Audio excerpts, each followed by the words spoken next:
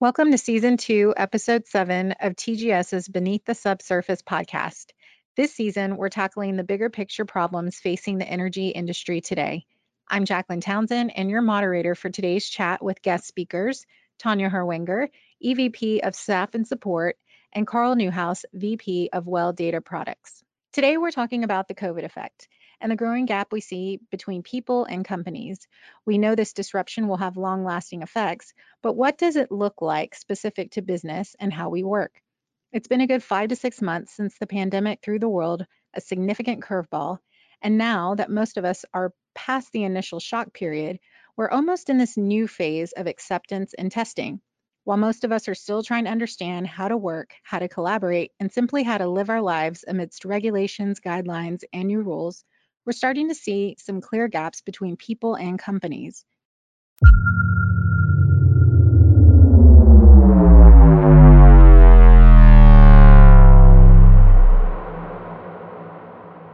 So moving past the response and actions that companies have set in motion to maintain business continuity, you know you've received all those emails from your business connections. Let's talk about what's happening now during this phase. What have we learned and what are we learning? So here to kick things off are Tanya and Carl. Welcome to you both. Hi, Jacqueline. Hi, Carl. Hi, everyone. Good morning. So further to the introduction, we're in this learning and testing phase, if you will. And what I want to know, and probably what our audience wants to know, is from your perspective, what effect is COVID having on people, economics, and innovation in the business setting? Carl, we'll kick things off with you. We've got virtual barriers and all sorts of other restrictions that are preventing us from meeting and interacting the way that we used to pre-COVID. How do you build stronger relationships with customers, for instance, especially when meeting someone new? Thank you, Jacqueline. That's a really good question. I want to start off by saying that we're very fortunate because we do have strong relationships with our existing customers that are built on working together for a long time. There's a lot of trust on both sides, so there's a lot of open communication, and I think that has helped us greatly. And now that everybody's gone remote, but we still have to go about our day-to-day business. Now, with resources moving around on the customer side and moving around on our side, you do find yourself talking to people that you haven't met before, where you need to quickly establish rapport with that person, because ultimately you're trying to either solve a problem or you're trying to provide a service to them to help our customers go about their day-to-day business. So I think in general, there's three aspects to this I want to briefly touch on. Number one is any relationship is really built on trust. And when you don't know somebody, I think a good way to establish that trust, if you're not in the same room with that person, you can't kind of pick up on some of the soft body language cues, is just acknowledging the situation that we're all in, and through that finding some common ground. If you have common ground, that really helps you establish a relationship with the person. And as we are going through some interesting times, our customers are doing the same thing. We have lots of customers who are facing reductions in their staff, and there's uncertainty about their job, but they also have to go about their day-to-day business. Some customers are going through bankruptcy. So just starting the meeting by acknowledging that this is a new situation for all of us, but we still have to find ways to work together, helps relieve some of that pressure, and then all of a sudden you're basically on the same team. The second aspect is communication. When you meet somebody in person, it's really easy to understand how the conversation is going, how the conversation is progressing by somebody's body language, or the way they hold their head, or the way they gesticulate with their hands. On a video conference, that's a lot harder to pick up. So I think over communication is the key word here. So I encourage people to interrupt, to ask for clarification, to ask questions, and also very honestly and transparently say that something doesn't work for them. So before you go into a long discussion about something that the customer may not be interested in, I think it's totally okay for them to say that this is not something that's going to work, so there's no need to spend time on that. So by being overly transparent, if you will, that eliminates miscommunication and also quickly gets you back on track to where you have that common ground. And then the third thing I think that's important is creative solutions. We're in an environment, in terms of the market, in terms of the virus and the pandemic, pandemic that I don't think we've been in before. So you need to find solutions that you didn't think of before. Customers still need to go about their business. We need to go about our business. So how do we find overlap in the two? And the onus is really on us to understanding customer needs and then coming up with a creative solution on our end. Thanks, Carl. You touched a little bit on communication, which is a really great point. How can we find ways to be genuine and add that personal touch when we have, a screen in between us now, right? We're not able to meet in person anymore. What can we do to add those personal touches in our conversations to gain that trust? I think it goes back to being open and transparent. In a way, you're getting insight into somebody's home, so people are a little bit more exposed than they would be in a business setting in a meeting room. And I think it's okay to acknowledge that. You can talk about your dog that's yapping, or if you hear background noise, maybe that's your kids. So you can create that common ground to make light of it in a way, to establish that we're all really in the same boat and we're all facing the same challenges. And that's, making fun of not being able to hear the other person, or I don't know, tech issues or stuff like that. There's ways to lighten things up to where you can make the other person feel at ease in the conversation. Tanya, do you have anything to add on the subject? I think it's almost counterintuitively, you have to not ignore the fact that you're on screen. So clearly you need to speak differently when you're on screen. You need to maybe leave longer pauses at the end of your sentence to account for that millisecond of lag until the other person hears what you're saying. So I think just being mindful of that you are communicating via a different medium is important. And I think it goes a long way to smoothing out the bumps of communicating via these virtual means that we have now. That's a good point. So moving on, there are a lot of obvious benefits and downsides from remote working that we've all become familiar with in the past few months. Enjoying flexible work hours, being able to multitask, getting laundry done per se, or prepping a more intricate meal for dinner throughout the day. But equally, there are more available distractions. The kids are at home running around. It can be harder to separate or achieve that work-life balance. Tanya, what are some of the major challenges for people and companies in this remote limbo, and how are people enabled to do their best work in this environment? I think the introduction you just gave to that question captures rather well one of the main challenges I have observed. And this is both for individuals and companies. And that is, how do you balance work and home when you're working remotely? From the individual's perspective, how do you ensure that work doesn't consume your entire day? And I mean that quite literally. So we all saw meetings getting earlier and earlier, or later and later, or both. We all experienced weekdays blurring into weekends, and public holidays all but disappeared because they just became another day in front of your computer on Teams. Clearly, this encroaches on your family life if you have a family, and on your personal life if you don't have a family. It also makes for longer work days. There are lots of reports published, I'm sure you've seen them as well, that point to longer work days during lockdown periods, as well as more emails and more meetings, albeit shorter ones, apparently. From the company's perspective, it's fair to ask, are you really producing your best work if you are prepping a more intricate dinner or stepping away to change the laundry? And if you're working longer hours and staying up late or getting up ultra early to attend those off-the-schedule meetings, are you not just running yourself to the ground and actually not bringing your best self to the task? You may be busier, you may be working longer hours, and you may feel like you're getting through all of your tasks, but are you delivering the value that the company needs from you? I think this is a really interesting development, and it's something that you touched on or hinted at in your introduction when you spoke about the growing gap between people and companies. And I can tell you it's a really delicate point.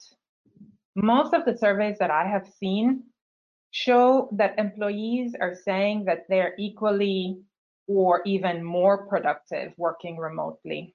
And many people want to keep it that way. Many people want to remain remote. I have no doubt people actually feel more productive. I mean, I certainly do when I have a day at home. I'm sure people are taking more items off of their to-do lists. But the challenge is, if you're taking off items from your to-do list, does this automatically mean that you're delivering value to the company or the value that the company needs? It's a really difficult discussion to have, and it's not helped by the fact that I certainly haven't seen as many surveys testing the point of how individual productivity matches what the company needs. And it would be great to see some more surveys in that area. Beyond this thorny issue, there are many others, like how do you onboard new employees so that they can pick up on and adopt company culture? How do you bond the team virtually, particularly if you have a new person joining the team that hasn't met anybody else? How do you deal with the new hybrid situation when you've got some people in the office and some people still remote? These are all things that we're still trying to work out. And all I can throw in is that there's no one-size-fits-all solution. It's just really important to acknowledge the challenges, to see what other companies are doing, to try things out, and then to keep what serves you and your company and your situation, and to drop the rest. Yeah, some very deep points that will probably be addressed further on as we go into this. Carl, you have a fairly large team. How are you dealing with some of the challenges and pain points that Tanya just touched on?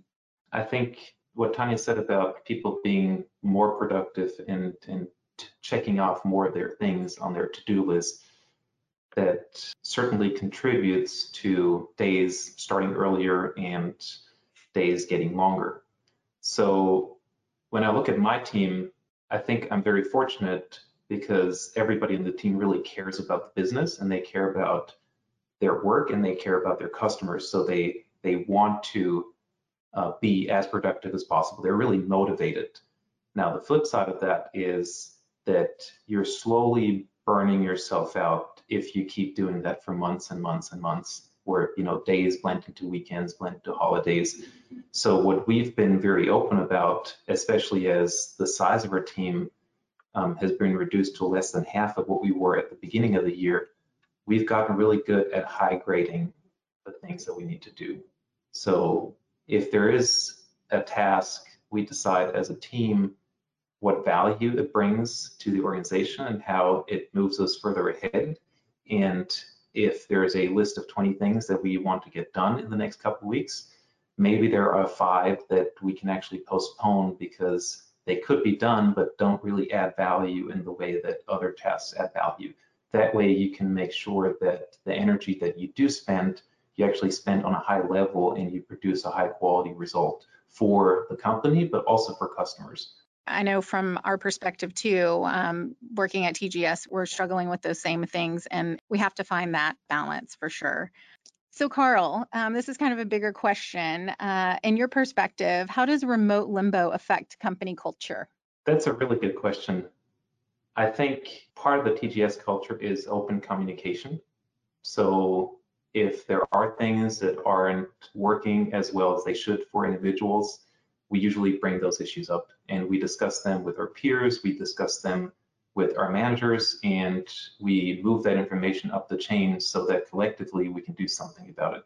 So in that way, I don't think that there's a specific effect on company culture. I think our company culture enables us very well to deal with these things because we have open communication and transparency, and we can tackle challenges as a team because we lay those challenges out in the open.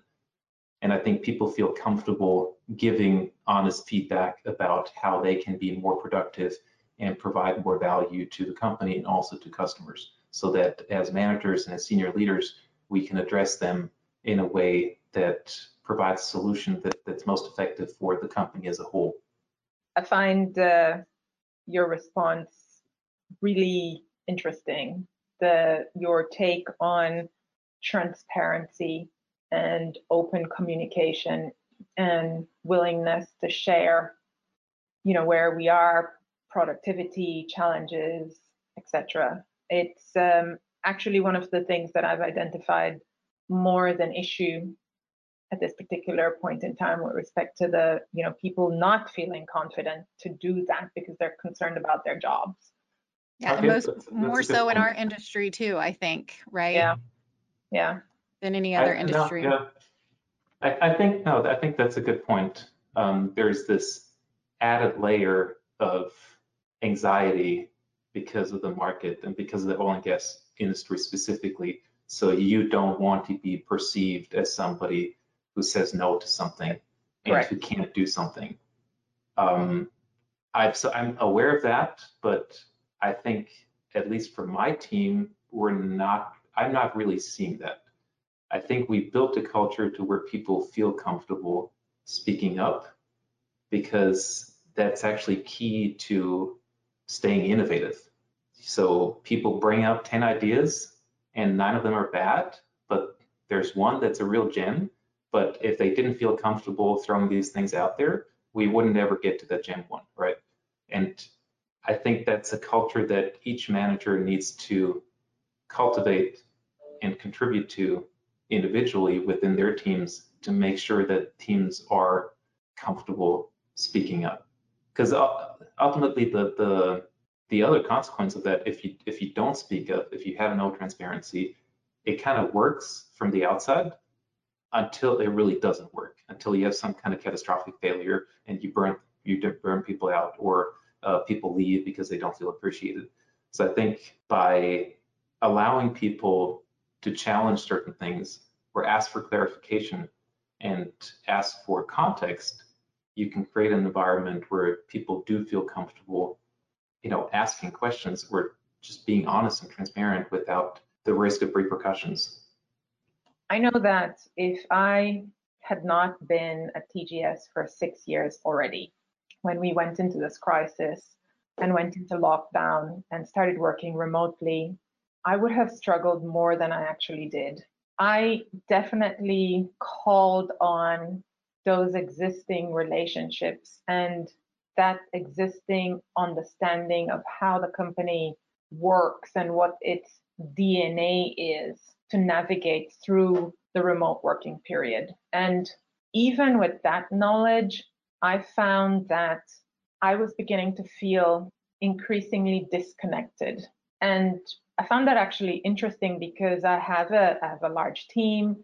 I spoke to people every day. I spoke to my colleagues, but I had this growing sense of not being part of the bigger picture, or not always having as crisp a view of the bigger picture as I did before the remote working period. And I think if you don't have that cultural orientation, if you haven't absorbed a company's culture already, it's challenged during remote working or prolonged periods of remote working. And I'm not sure how you then transfer culture. How do I share my experience of what TGS is with somebody else in this virtual world? And that goes hand in hand with bonding, I guess. How do you bond in this remote environment? So I don't have a full answer. I can only share my perspective and my experience on culture and what I felt during the lockdown period. Definitely continuing topic that I think one of you guys touched on, that we're not alone in this. It's not just TGS, it's lots of companies dealing with the same struggles. So it'll be interesting to see how TGS and other companies take these issues head on. So this is a nice segue to move into a different topic related to what we were just talking about productivity and innovation. We've learned that productivity isn't the real challenge for teams. It's not difficult to remain task-oriented when we're all in our own productivity bubbles, if you will, typically only meeting with coworkers when there's something to be done. In any downturn, innovation is often the make or break driver for success. So, Carl, what effect is this situation having on teams and the expectation to continue to collaborate and innovate? How does the lack of face-to-face interaction affect innovation? Thank you, Jacqueline. I think it ties back a little bit to the culture issue that we just talked about. In order to be innovative, you have to challenge the status quo. You have to throw things out there that you might not be sure of if they actually work, and you just have to try a lot of different things. So you have to have a culture where that's permitted and encouraged, and that's what drives innovation. So I think from that perspective, TGS is actually fairly well positioned to stay innovative in the current environment. Now, the one thing that's much harder to replicate is the face-to-face interaction. So when we have a difficult problem to solve, the easiest way to solve it is to get a bunch of people into a meeting room, everybody with a marker, and people talk and they draw something on the whiteboard.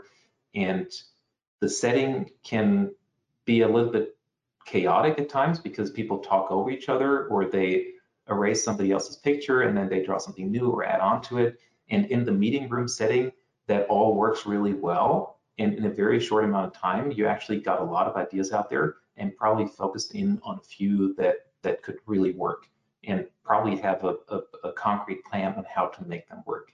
Now, when you're all remote and on a screen, that's a lot harder to replicate. So some of the meeting applications do actually have whiteboard apps that you can use, but if you have a mouse and not a stylus, it doesn't really work as well. So it might work for context, but generally it changes the way people interact in this mess of figuring out the right solution. So what I found works with my team, again, this is just personal experience, we probably work harder on defining the problem statement. So invest a little more time into what it is you're actually trying to solve, because people need to put some thought into it before they go into the meeting, instead of figuring out while you're talking over the other person. And then when you start the meeting, or when you start the discussion with a well-defined problem statement, you actually have to give everybody the time to provide their input or raise their questions. And that goes back to Tanya's point a little bit. You have to speak more slowly. You have to allow for that delay in the transmission, and you have to provide a little bit of space at the end for people to chime in so that people don't talk over each other. So if you then go around the room and everybody can present their input, then people collect their thoughts and again provide their input to what was being said. And it's probably a little bit of a longer process. At the end, you also need to write down the main points and take notes and then circulate them and probably have a follow-up. So I think it's possible to stay innovative, but you have to be very mindful of what you could call meeting etiquette, letting people finish, and just, again, over communicating, asking for clarification. Tanya, do you have anything to add on this subject? Yes, I agree with what Carl has said. I think it's requires a bit more effort in terms of facilitating the conversation or the collaboration and the sharing of ideas. And it takes a little more effort as well to ensure the flow. I think a lot of my experiences in sessions where we've, tackled difficult subjects or come up with new ideas, there's a kind of energy that settles into the discussion, a kind of flow where people build on a comment or an idea or a contribution from one of the other team members, and then takes that to the next level, and that iterates until you arrive at the better solution or the best solution. And that's can be a little clumsy in the virtual setting, but as Carl said, if you manage that, if you anticipate for that and you manage that, I think it is still possible to achieve that kind of energy and outcome. Yeah, I couldn't agree. I couldn't agree more. It takes more time, more effort to do things, but it is definitely achievable. So another aspect of this, if I, for me personally, think about how I arrive at solutions, yes, it's through scheduled meetings where you talk about that solution, but a lot I actually get from talking to people that may not be directly involved. And those can be casual conversations over lunch or at the coffee machine or the water cooler. So you just kind of discuss things in passing. This is what's going on here. And then somebody else brings up an interesting point and you pursue that and you think about it a lot. So one thing that's missing when you're all remote is the casual conversation that happens as you run into people.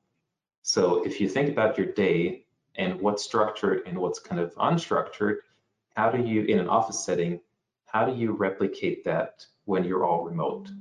So I really make an effort with my team, for example, to have personal check-ins every day and have these daily stand-up meetings, but also make an effort to call other people in other business units throughout the day to where I check in with them, I talk about what's going on in my business, learn about what's going on in their business, and just casually talk about this. And that doesn't have to be a lot of time. Most of those calls are 5-minute conversations, and you actually replicate a little bit of the atmosphere that you would have in an office setting. And I guess another aspect is to one of the points that Tanya brought up earlier, feeling disconnected. It helps me feel connected to the rest of the business, that when you're all in the same office, you kind of have an understanding of what's going on. But when you're all remote, it's really easy to feel like you're inside of this bubble and you're not connected to what the company is doing as a whole. So just making an effort to talk to people. And in my experience, nobody minds taking a phone call and nobody minds talking to you. Doesn't matter who it is in the company. Yep, all great points. So moving on, we've talked a lot about relationships, communication, culture, innovation, and there is this subject that plays a role in all of those things that some might actually gloss over and forget to mention, and that is the psychology behind everything we've discussed. Earlier, I said that productivity wasn't the issue, and as far as performance goes, it's not. But Tanya, there seems to be this no frills, just stay productive no matter what attitude, and probably more so in the oil and gas sector since we've been hit with this double whammy of COVID plus the industry downturn, as we mentioned. How is this affecting us? You know, Jacqueline, I think there's a lot of anxiety as a result of what we've seen and experienced in the last 5 months, and in fact, what we continue to experience from what you rightly describe as a double whammy situation or a double crisis. People are worried about their jobs. Many have seen colleagues leave over the past few months. They're not sure whether, they themselves will continue to have a job in the future. And companies are worried about their financial stability. I mean, I don't mean to be doom and gloom, but that is kind of our reality in this moment. And I think when you're in a crisis, you default to this all hands on deck. And I think companies are looking to employees and expecting them to be fully focused on driving results right now. And that's totally understandable. Employees, on the other hand, will be eager to be seen to be doing everything that they can and everything that they're being asked to do. And what I have observed is that people are reluctant to take time off, for example, or they're reluctant to say that they need support, or reluctant to say, I've worked 12 hours every day this week and it's Friday and I have a commitment with my family. There's a certain reluctance to bring that forward because you're concerned about your job. And that's a legitimate concern in the environment that we're at. So I think it's important, and Carl has touched on this, it's important and it's incumbent on managers to foster an honest and supportive environment. I think that's really key to how we deal with the situation. I think employees need to feel safe to raise concerns. They need to feel safe to ask for support, and they need to feel okay to take time off, for example. I also think little things make a difference, just everyday humanity, if I can use that expression.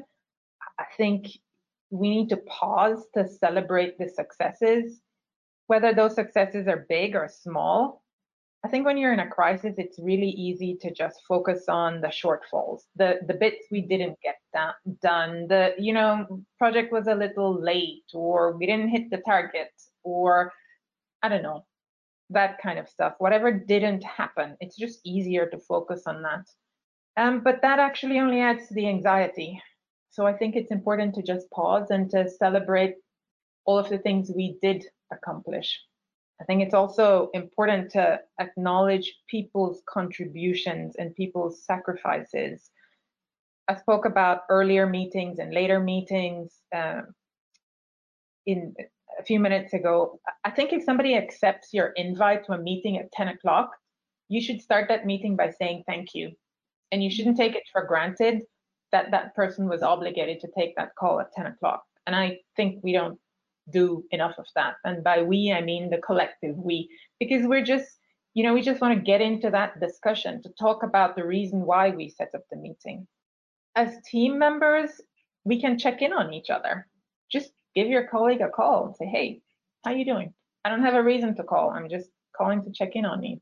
Stand up for each other if we need to, and offer practical help. I mean, lots of times I've learned from other people going, you know what, that's how I handled this situation. Sharing our own experiences and offering practical help. It's not a high-tech answer, I know, not a high-tech solution, but bringing a little everyday humanity to the situation diffuses what is legitimate anxiety as a result of the double whammy or the double crisis that we find ourselves in.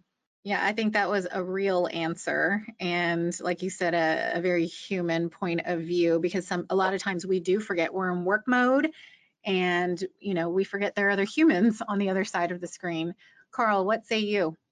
I completely agree with what Tanya said. Two things I want to touch on: the everyday humanity.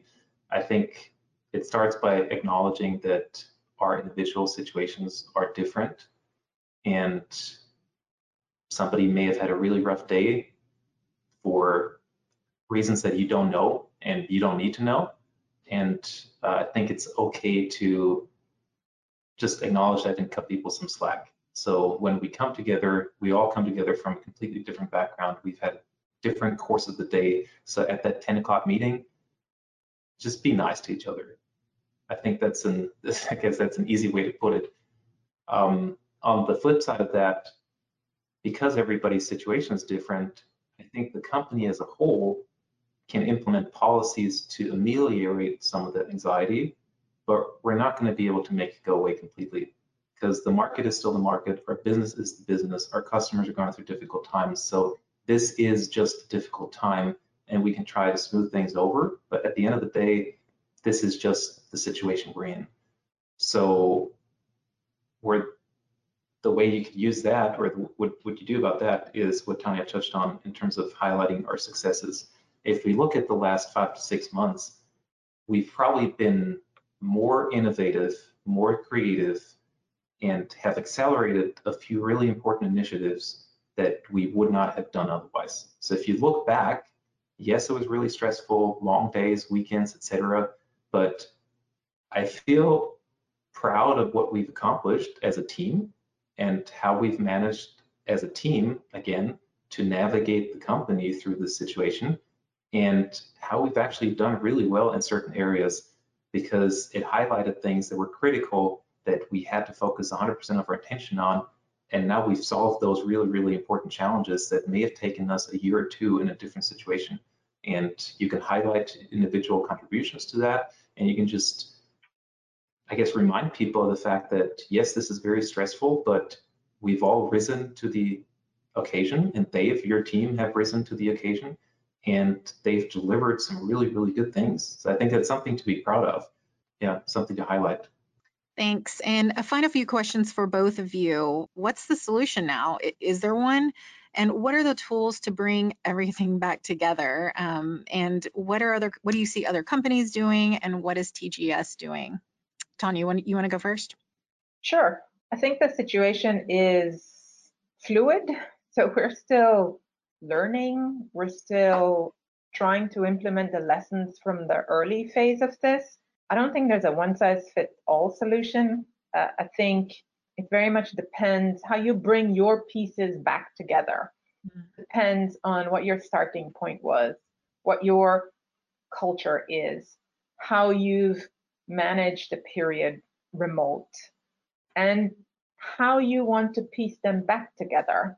It isn't a given that you want to piece them back together exactly as they were before. Maybe there are some bits, as Carl has said, that you want to keep because they worked well and you want to transfer those into the next phase.